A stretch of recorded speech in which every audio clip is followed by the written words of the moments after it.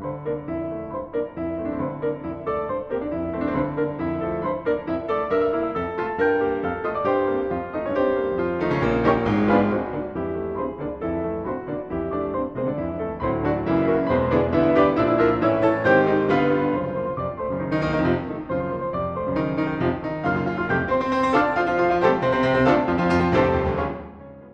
been doing this show for about 6 years now, and one man who's been on our short list of desired guests since the very beginning is, in fact, our guest today. William Poundstone is an American author, columnist, and self-described skeptic who sets out to get to the bottom of this or that curious issue, and then not only does so, but writes about it in a style that is as entertaining as it is informative. 2 of his works have been nominated for the Pulitzer Prize. We've long known that he's our kind of guy based on his Big Secrets series of books in which he set out to determine such things as the secret formula of Coca-Cola, how barcodes work, why Uri Geller is a fraud, and how they get that ship inside a bottle. Also, how you can beat a lie detector test. Mr. Poundstone's numerous other works include a biography of Carl Sagan, an analysis of betting systems that beat Wall Street, a look at game theory and its father, John von Neumann, and exploration of the limits of human knowledge. These are topics we all find interesting, to be sure. In William Poundstone's latest book, Gaming the Vote, Why Elections Aren't Fair and What We Can Do About It, led us to contact him for an interview. Happily, he's agreed to do this, which allows us to say, welcome to Radio Parallax, William Poundstone. Well, I'm certainly glad to be here. Your new book demonstrates that all elections are inherently unfair to some degree. Now, we all revere the concept of living in a democracy, yet your book shows that the voting process is inevitably flawed, and this was first noted by a future Nobel laureate Kenneth Arrow back in 1948. Why are all elections inherently problematic? The problem is really something called vote splitting. Whenever you've got 2 candidates whose support overlaps, that ends up being bad for both of those candidates. For instance, if back in the 2000 election you had Ralph Nader taking some of the vote away from Al Gore, you had Pat Buchanan taking some of the vote away from George Bush. So it's a very difficult problem, even in the mathematical sense, to figure out how to decide what really is the fair outcome for an election like that. And unfortunately, as you say, what Arrow proved basically was that devising a perfectly fair system of voting is kind of like squaring the circle. It's mathematically impossible. So this idea always kind of appealed to me in a sort of perverse way, I guess, because it's totally the opposite of what you're really told in civics class. Arrow was saying there is something fundamentally wrong with the whole idea of voting. Well, your book explores how some methods are more unfair than others, and I want to sort of start out by pointing out that what's thought to be the worst method, which is the one that we actually use to elect public officials, plurality voting, simply picking a person's top choice. Yeah, that was kind of one of the shockers as I started doing the research. There's a lot of controversy over which voting system is best, but almost everyone agrees that the absolute worst system is the one we're actually using.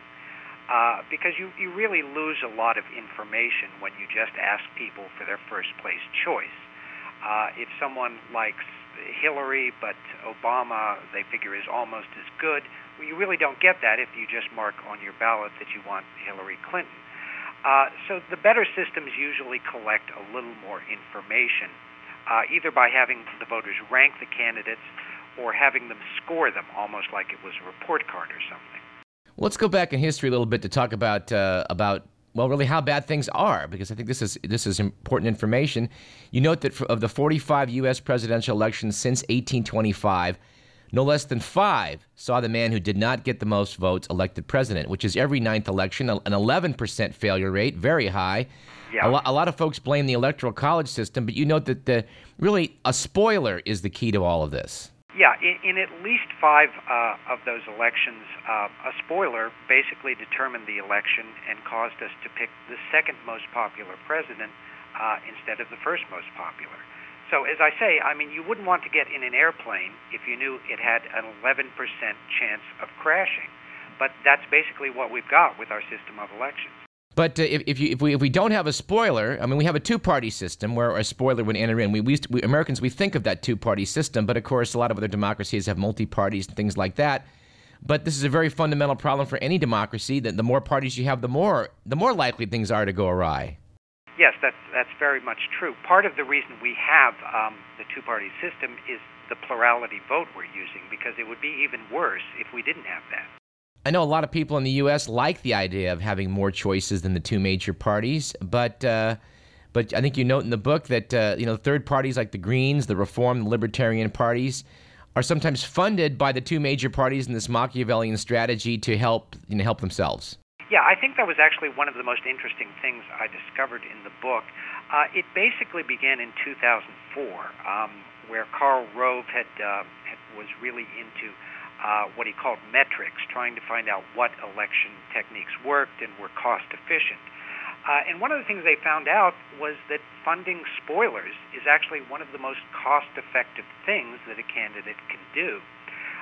So you may recall in 2000 there were some headlines about the fact that some big Republican donors were giving money towards Ralph Nader's signature drives. But since then, this technique has become thoroughly bipartisan. And particularly in the 2006 election cycle, you had Democrats paying for radio ads for libertarians. You had Republicans helping Greens. So it's really through the looking glass kind of politics.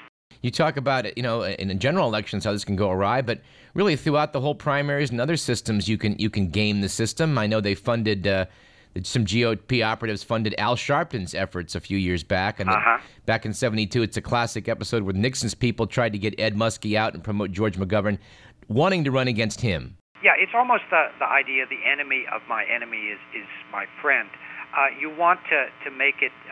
You'd prefer to run against the candidate who's easiest to beat, and a lot of this strategizing now is aimed at achieving that end. Well, people have noted this is not really a new discovery, that there's flaws with plurality voting. I know you have a favorite method, but let's talk about some of the other ideas in the past people have come up with to try and fix it, like Borda voting and instant runoff. Well, why are they less than ideal? Back in revolutionary France, and of course a lot of the ideas there were very influential among the founders of this nation, they had basically two methods they invented for voting. One was called the Borda count, after Jean-Charles Borda. And it was a very simple idea that you basically rank the candidates from most to least popular, and then basically give a point for each ranking. So say if there's three rankings, you're going to give them 3 points for your first place choice, 2 points for your second place choice, and maybe 1 point for your last place choice. And then just add those up, and the candidate who gets the most points is going to be the favorite. Now, this is something that's actually used a lot in sports. When sports writers vote on the Heisman Trophy or Most Valuable Player, they're actually using a Borda count. And it was used in the French Academy on their voting on new members. Unfortunately, it's very easy to game this particular way of voting. What people discovered very early on was that you should rank your favorite's most serious rival at the very bottom of the list, and that kind of penalizes him. And if people do that, you can get very bizarre results. You can get like this total non-entity winning. So most people now agree that the Borda count really is not such a good way to go. I like the line you quoted about Borda, who said, well, he did design a system for honest men. And, of course, he was totally wrong, because even in the French Academy that was supposed to be these gentlemen scientists, they all ruthlessly tried to game the system. The book is Gaming the Vote, Why Elections Aren't Fair and What We Can Do About It. We're speaking with author William Poundstone. The instant runoff's gotten a lot of press lately. It is being used to actually elect some officials in some progressive jurisdictions like Minnesota and San Francisco. You're not so impressed with its fairness. What do you see as its limits? The problem with instant runoff voting is that it can be very unfair whenever you've got three or more strong contenders in the race. What happens is there's a phenomenon called the center squeeze. Let's say you've got a Republican, a Democrat, and a strong independent who hopes to draw votes from both the Republican and Democratic parties. And you'd almost have to have a situation like that if you think that an independent might actually win. Well, in that case, there's kind of like double vote splitting or spoiler effect that penalizes the guy in the middle there. So what that means is that the independent almost never can win, even if you can show that that independent actually has the broadest support of all. And in fact, if you do computer simulations of this, you can see that instant runoff voting can actually be very chaotic in the sense that a change of just a few votes can totally change the election result in a quite illogical way. So I think the reason IRV has been kind of popular lately is that it works fine as long as you've got what we call a typical American election of a Republican, a Democrat, and everyone knows those are the only ones who have any chance. But if you have a situation where there are strong third parties, then it has some pretty serious fairness issues. Well, again, I think Americans have a good feeling about third parties, but this creates a lot of problems. Let's talk about the method that you make the case for being the most fair, range voting. This is something that our listeners probably have already used on the internet, even if they don't know it by name. Yeah, it's kind of interesting. Range voting has almost become the default voting method of the internet, even though no one knows the name of it. If you go on YouTube and watch a video, you'll notice that you're allowed to rate that video on a scale of 1 to 5 stars. And if you do that, you'll see it gives you the average rating of that video. And in fact, you can look and see what is the highest rated video for that day or that week. Another example of it would be Consumer Reports. If you subscribe to that magazine, every year you get a questionnaire where they ask you to rate used cars on a 1 to 5 point scale. And then they take the average rating to find out what used car is most reliable. Well, those are both examples of range voting. So a lot of people now are saying, why not try to apply that to politicians? So with this, the ballot would essentially be a report card on the candidates, and you could give them like a flunking grade, a top grade, or anything in between. And this may sound a little like ranking, but it really isn't in some very important ways.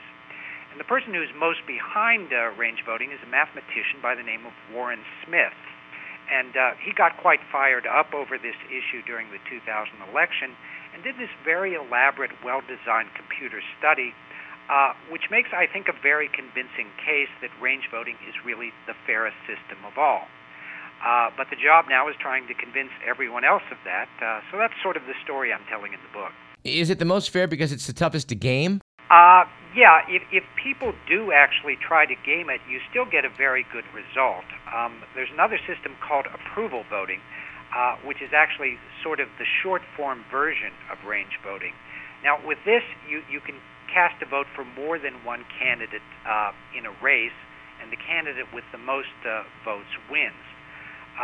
So, in other words, if there were two similar candidates and you liked both, you'd probably give a vote to both of them.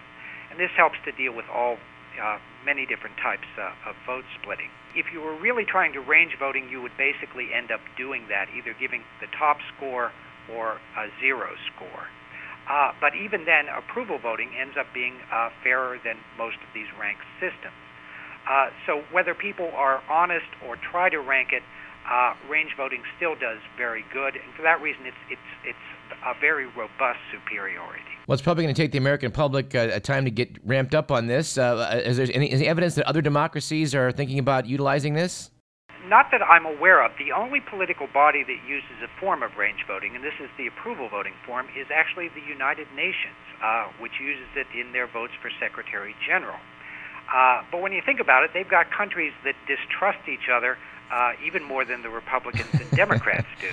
So that if they're able to deal with that kind of political bad karma, I think is a good sign for approval voting.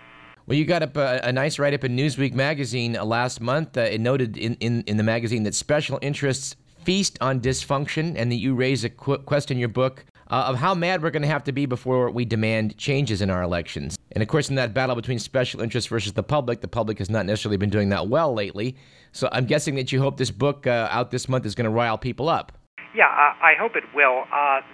We've learned an incredible lot about voting just in the past 10 years, and really very little of that has filtered down to the public. So that was basically the reason I wanted to get this book out there. I think because it raises very philosophical questions about what it means to have a fair election. And when you're talking about something like that, I mean, that's something that the experts really can't answer for us. We really have to think about that ourselves. So that's what I hope the book will get people doing. Well, I'm sure a lot of our listeners are going to be very interested in this. What do you suggest they do to further this? Well, there is a website for range voting and an organization, the Center for Range Voting.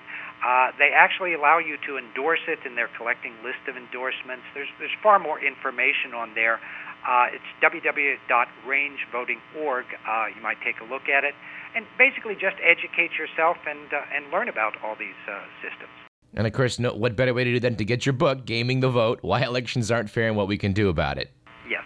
Well, I got one final question. You note on your website that comedian Paula Poundstone is a cousin of yours. Uh-huh. Your writing is pretty funny. Is there a funny Poundstone gene out there? I don't know. There may be. I remember when we were kids, we would do little radio shows where on a tape recorder. So we had a lot of fun with that. And it sounds like family reunions must be a gas. Yes, they certainly are.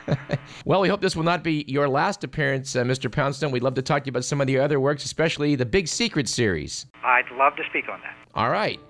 Our guest has been William Poundstone. His new book, again, is Gaming the Vote: Why Elections Aren't Fair and What We Can Do About It. They're in stores this month.